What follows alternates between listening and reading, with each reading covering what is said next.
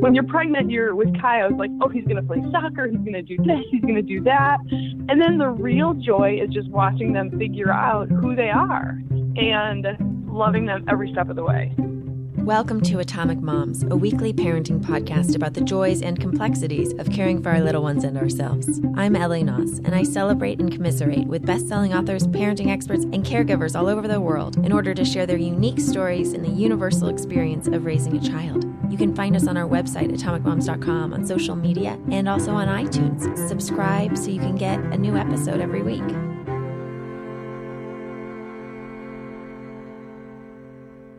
Hi, everybody. Okay, so this podcast today might be the hardest and definitely one of the most important episodes I'll ever be able to share. Natalie Taylor was 24 years old and pregnant with her first child back in 2007. She went to visit her sister in Miami, and her husband, Josh, stayed back in Detroit for work. And so on a Saturday night, he went with his own mother, Dee Dee, and his mother-in-law, Lynn, to Pottery Barn for the baby's nursery. In the middle of the night, Natalie got a call. Josh was on life support. My husband and I stood at the foot of his bed and promised him that we would always take care of his wife, Natalie, and their baby. Natalie is my husband's little sister. And so a few days after Josh's passing, Natalie had to stand in front of 1,000 people, again, 5 months pregnant. And here is what she said. She said, "My older brother, Adam, is getting married this July. A few months ago, Adam and his fiancée, Ellie, created a website featuring all of the wedding party with a small, concise biography. Josh's biography reads as follows. Question. If Superman and the Flash raced to the end of the universe, who would win? Answer, Josh Taylor.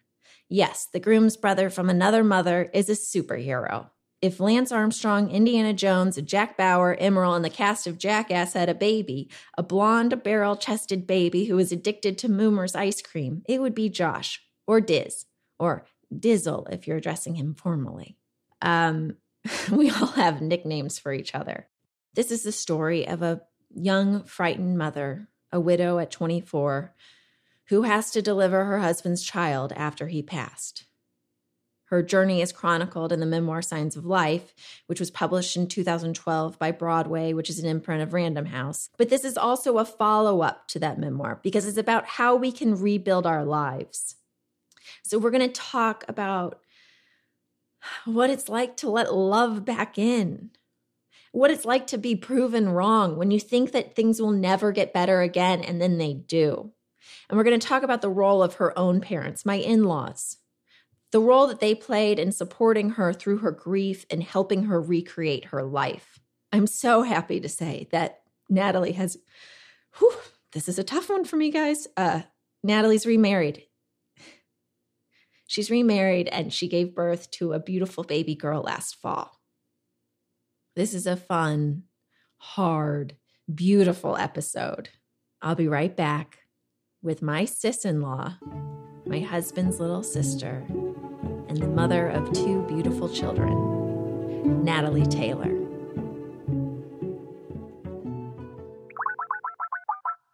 Hi, Els. Hey. Oh, I just put a potato chip in my mouth, and I know how you feel about chewers. Chewers, I know because I've mentioned it on the podcast, right? You hate the chewers.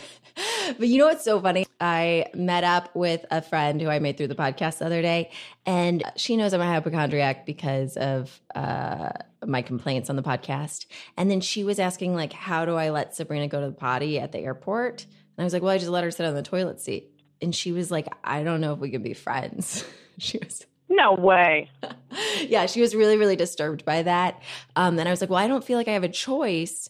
But it's funny because, yeah, everybody knows like every tick and weird quirk I have, which is also true for you. We share that in common because yeah, people do. Because of your blog and also your memoir, Signs of Life. People always say, like, oh, I don't want to hug you. You don't like people hugging you. And I'll go like, yeah, thank you. That's really nice of you. We'll just stand where we are right now.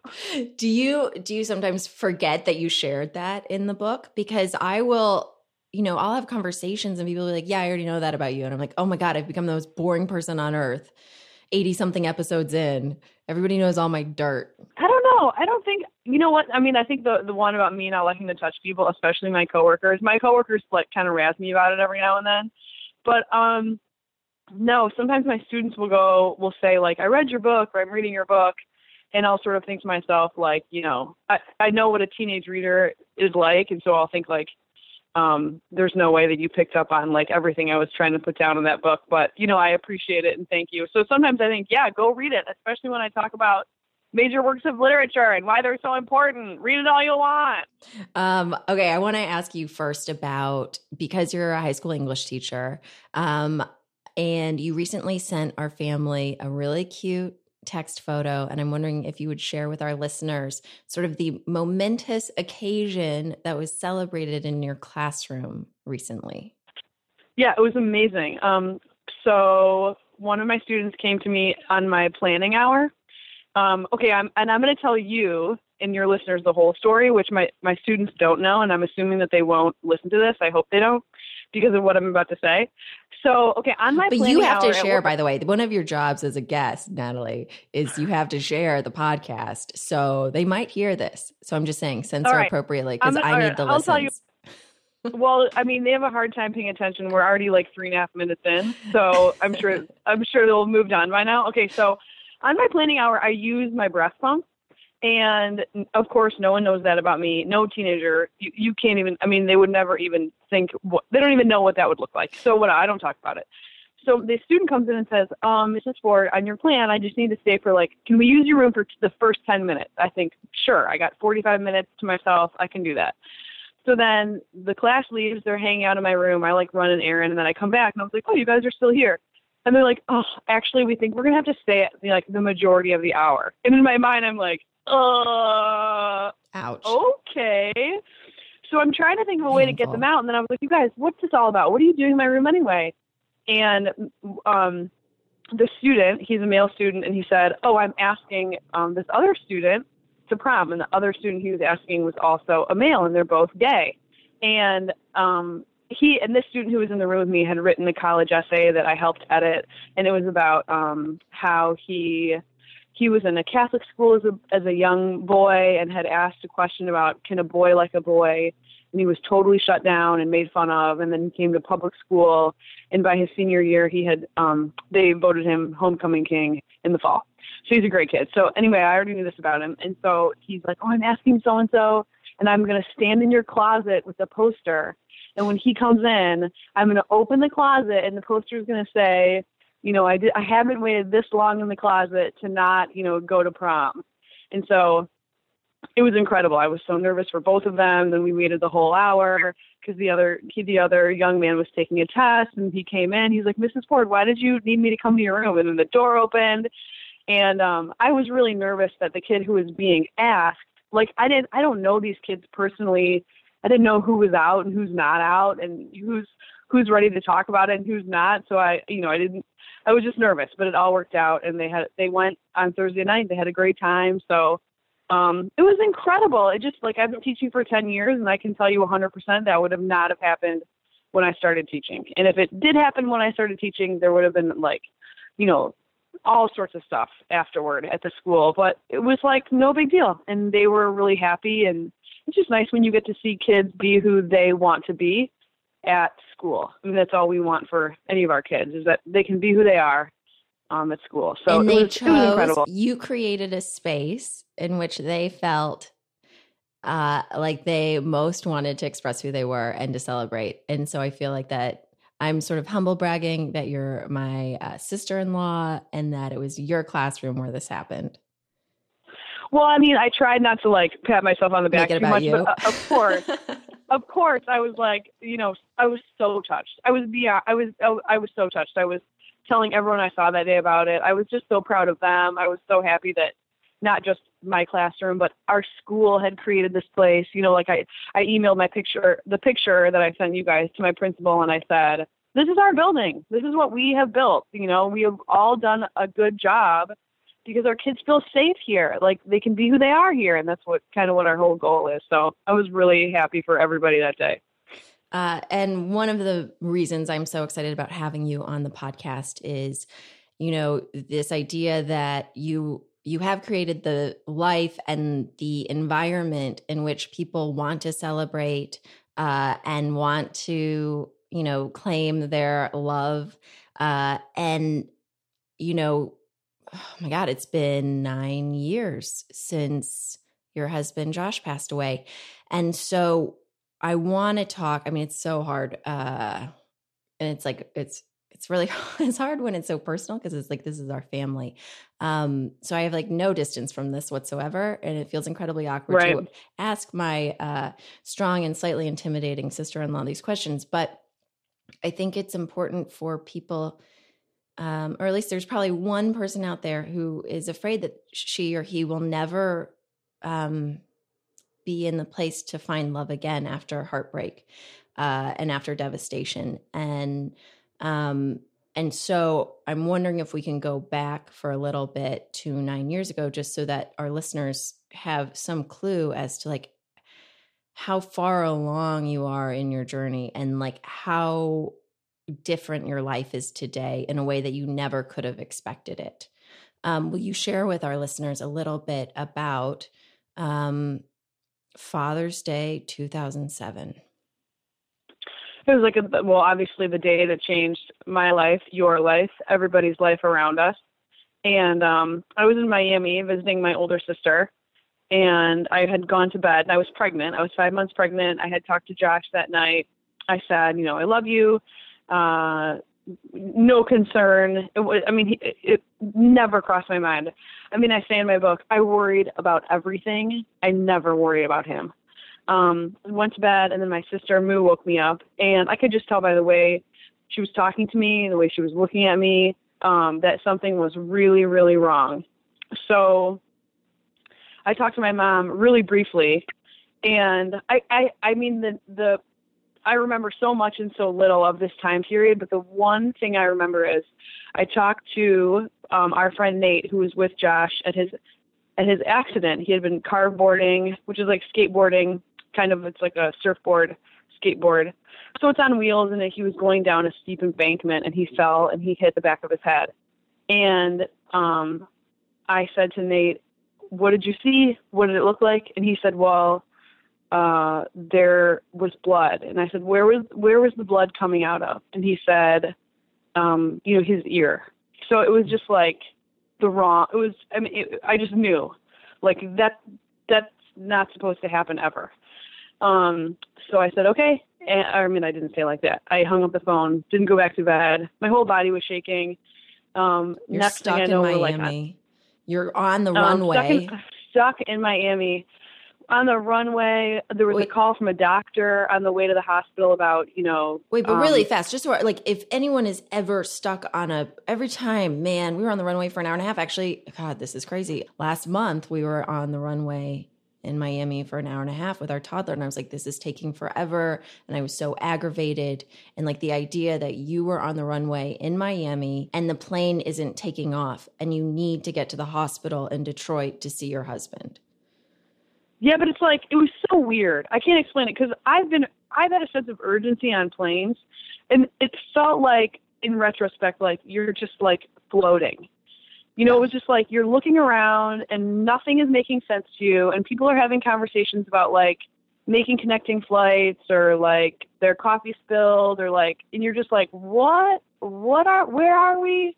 Why is anyone talking about anything else? And the stewardess is on the phone, like kind of like looking annoyed. And it was just so, I can't even explain it. And then this man said, "You and your sister look really upset." And I said, "We've just got word that my husband's been in a horrible car accident and I'm visibly pregnant." And he was like, "Well, you never know, miracles happen all the time." And I just knew, we just knew. We knew there was no going back. Did you say car accident just because you didn't want to explain?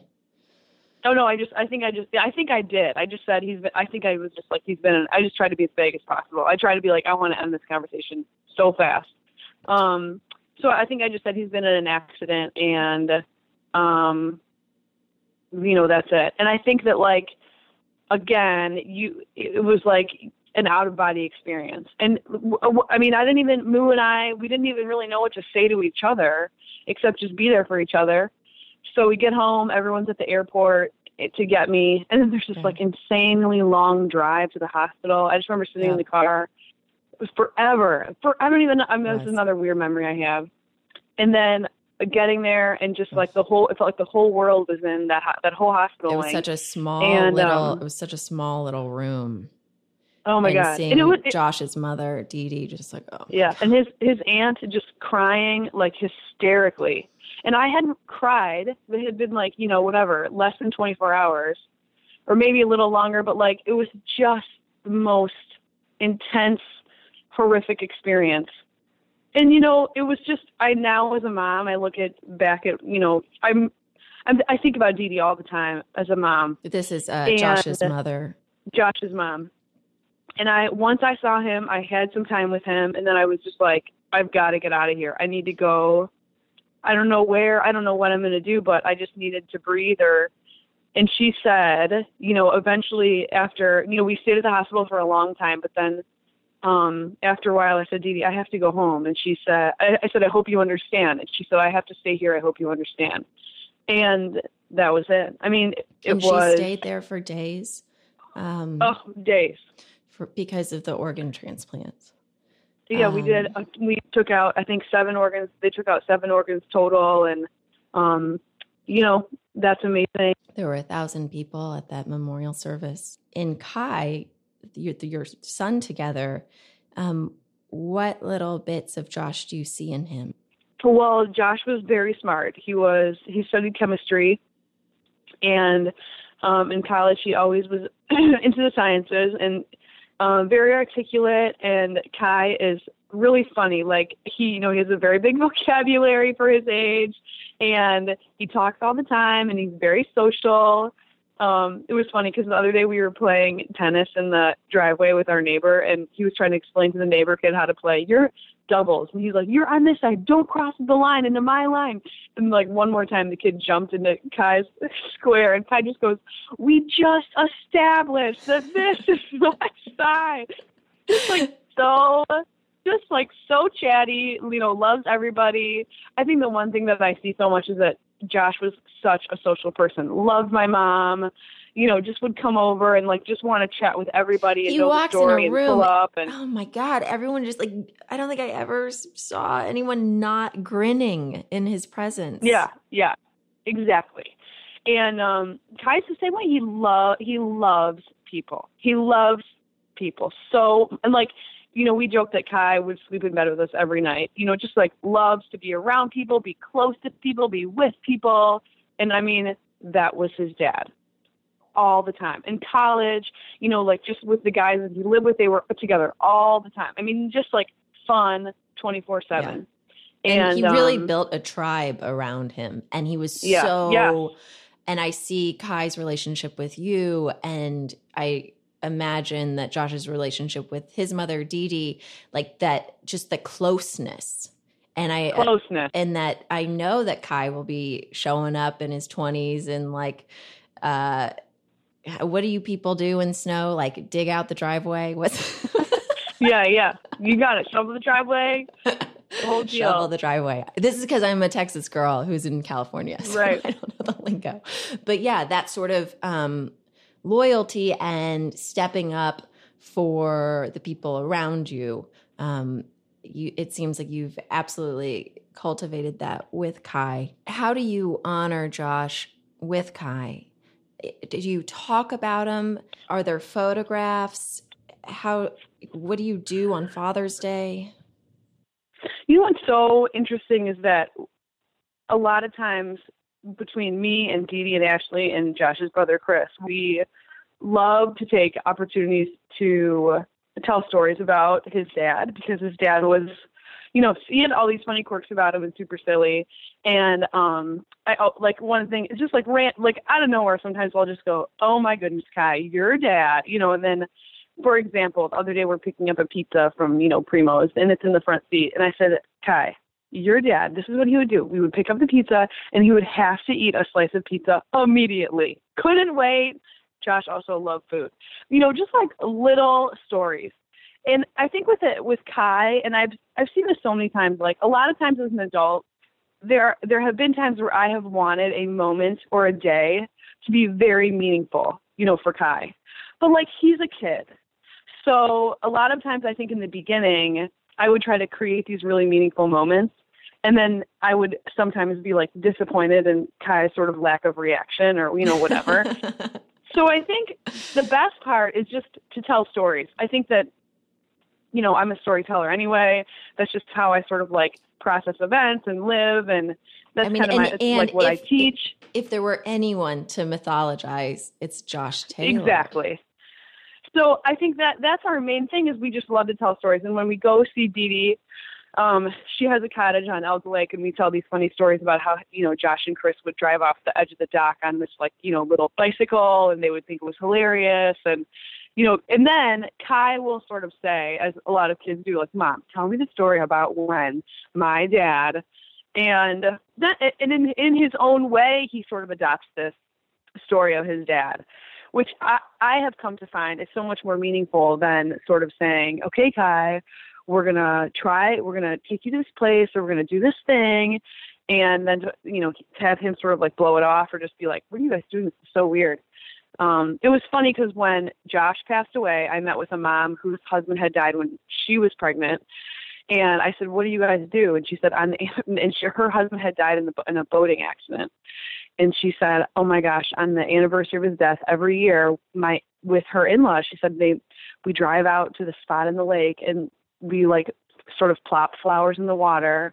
And she was just sort of saying it's agonizing. And her daughter has to go every year. And her daughter is like kind of haunted by this. And like, she just sort of said, don't feel like you don't have to do anything, you'll figure out how to do it. But she was sort of saying that the more ceremonial stuff can be really hard for kids because they're not metaphorical people. They don't think symbolically. Mm-hmm. So the storytelling stuff for us has been really successful. You are now happily married, and yes, you have a baby girl. And so I do. Can you tell us, okay, this is totally weird, but I want to know, when you finally decided to date again, like, what was that first kiss like? Because I'm assuming Joe was your first kiss, your husband now, right? Yeah, yes, 100%. That's just sort of how I roll. It's so funny because, so I'm an English teacher, and I sort of like am able to connect my feelings with sort of what I read in books and literature and poetry. And there's this one poem by Stephen Dunn called Tenderness. And that's like my whole word for my whole relationship with Joe, my current husband, is like, I was by myself for 4 years, and I never even felt for so long like remotely attracted to any man. Or on the other side of it, I would also feel these like extreme attractions to the most bizarre people. Your brain is just going bonkers. So when I got to this place. Oh, by the way, you're also a new mom. So like add that bonkers on top of it. Yeah. It was totally crazy. I had a lot of imaginary boyfriends that I would date in my brain and then break up with in my brain.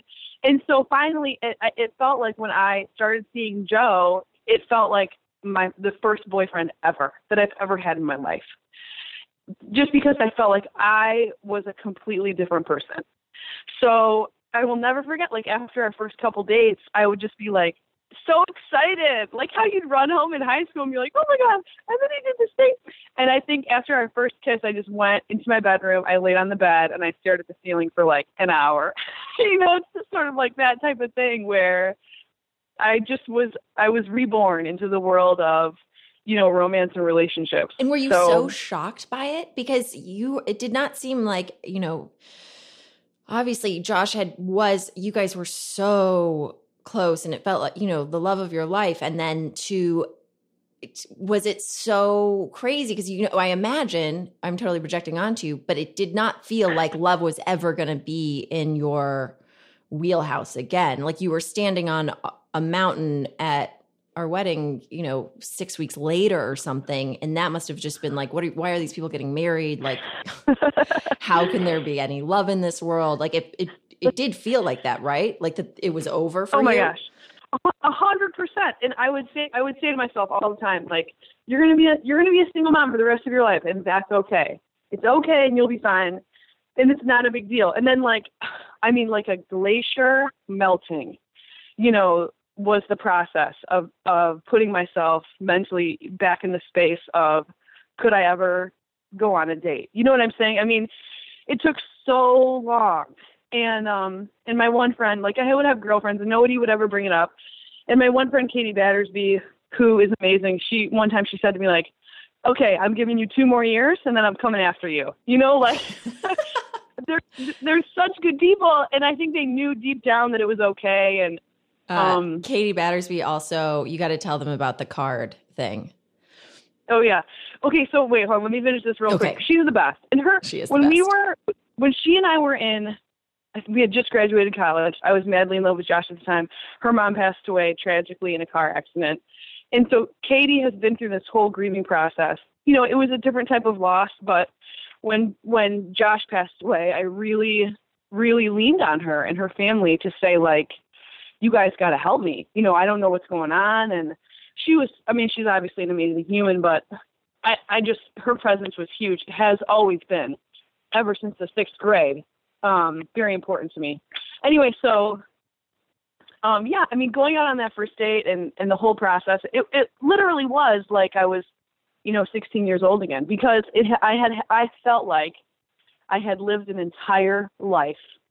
I mean, in between Josh and Joe, I felt like I had aged and died, and then, was put back together ever so slowly. Wow. And the Katie Battersby, what was the card? STFU? She said, I'm handing you, I think this was at the funeral home. She said to me, she pulled me aside and said, before people got there, I'm handing you an imaginary stack of STFU cards, which means shut the fuck up. And she said, you get to hand them to whomever you'd like. And, it was one of the best gifts anyone has ever given me is an imaginary stack of STFU cards. I feel like we should make these for moms. Like, just like, think of all the advice we get that we don't want. Well, and then, people don't, God bless everybody who came. And the reality of it is people just didn't know what to say. And they said, if anybody has ever experienced the loss of a loved one, if you've ever had to stand in a funeral home for 6 hours for 2 days straight, pregnant. People say bizarre things because they really don't know what to say. And it's not their fault. And I have said dumb stuff to people. So you got to give us some advice here. What do we say? What do we say to someone who's grieving? I don't know. I think you just say that you love them. You love them so much, and you'll do anything for them. You'll come over and do their laundry. You'll bring food. You'll stay away, or you'll answer the phone at 2 a.m. But I just think that you just have to offer whatever you can, and you have to also understand that they may never take you up on it, but I was always so appreciative of people who just said completely selflessly, I will do whatever you need me to do to help you and your family get through this. So I don't know. But I'm at a loss half the time too. It's a very difficult thing to navigate for anybody. So the SPFU cards were eternally beneficial. Okay. So Entertainment Weekly, they wrote about your memoir. They say her dependable father shines marvelous in Signs of mom, Life. That was so funny. So your mother she will not let this go. That your father shines marvelous. And I do feel like it's unfair because your mom is such a rock star, and I feel like your mom is half the reason I'm married to your brother. Not because she's a meddler, but because when I went to your parents' house, which is, by the way, everybody, like a block from Nat's house. Yeah, a block. You guys are very enmeshed, let's just say. And your grandparents are also another block away.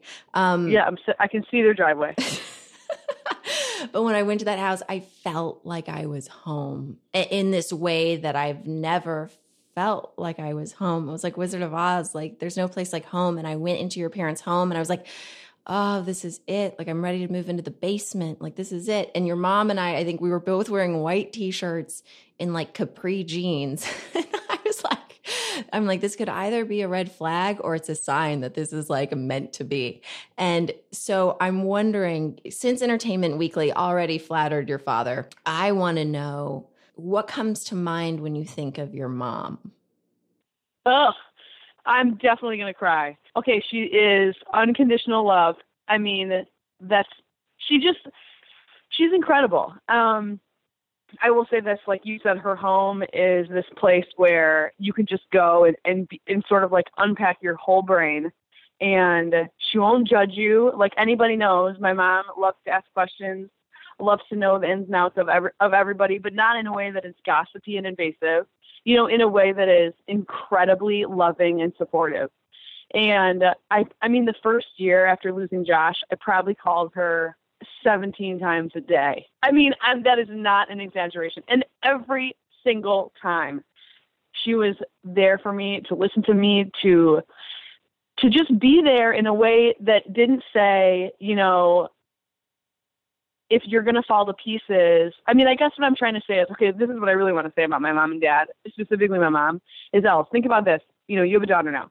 Okay, Josh dies. I come back to my parents' house. I sleep in my old bedroom, and I just think, like, this is it. I'm going to live here now because I'm never going home again to my home where I live with Josh. Which, by the way, like, all of his things are there. I mean, all it's completely untouched. The crease of the pillow. You know what I'm saying? Like the takeout food in the fridge. I just thought, board it up, put up a for sale sign. I'm sure we can hire a company to clean it out.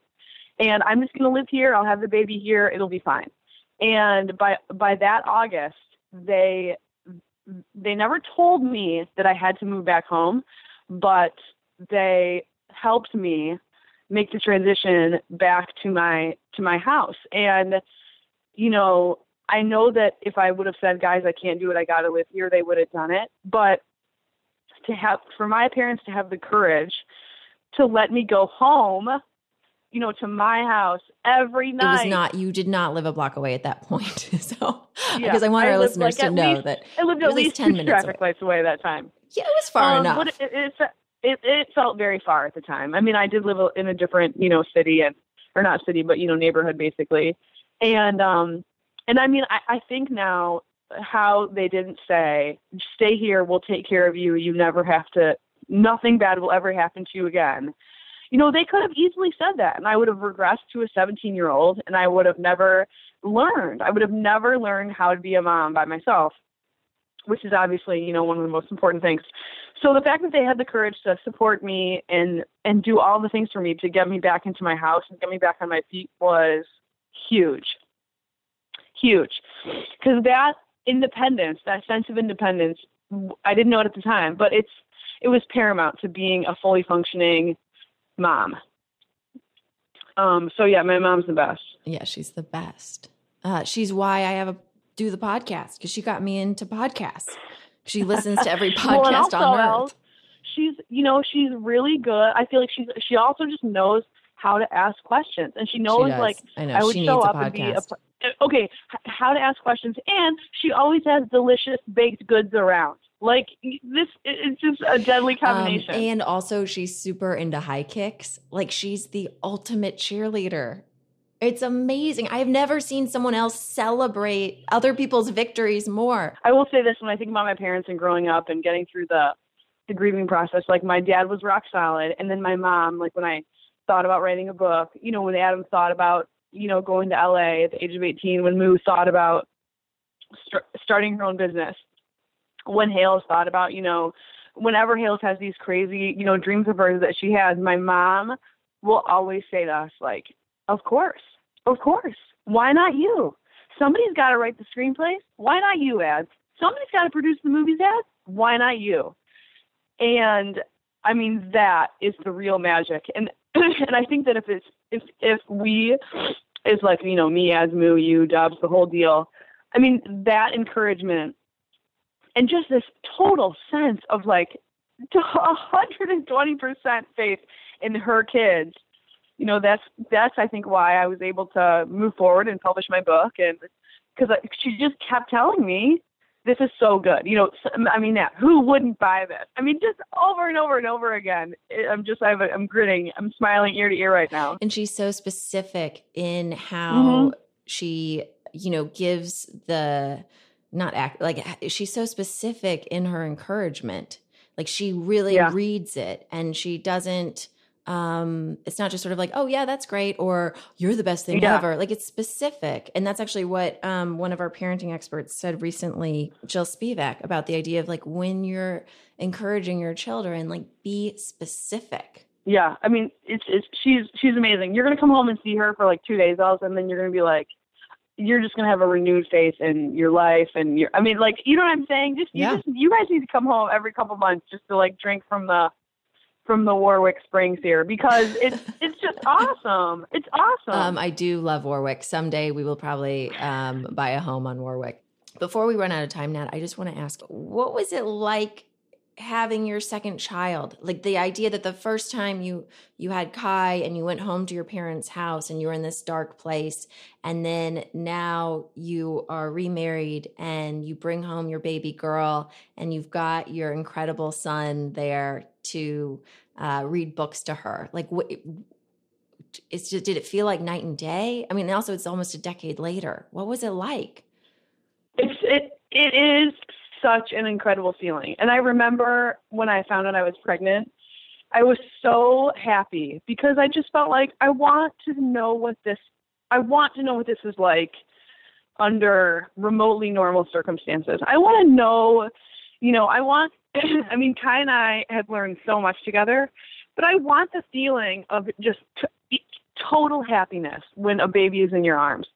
And I have that, and I feel that way, and it's just amazing to have her around, and we feel so blessed. I mean, that's the other thing about having tragedy strike early in your life is that, every night Joe and I talk, we call it our evening meeting. We have our meeting before we go to bed, and every night we have to come back to, like, no matter how hard the day was or whatever is stressing us out, we are the luckiest people in the world.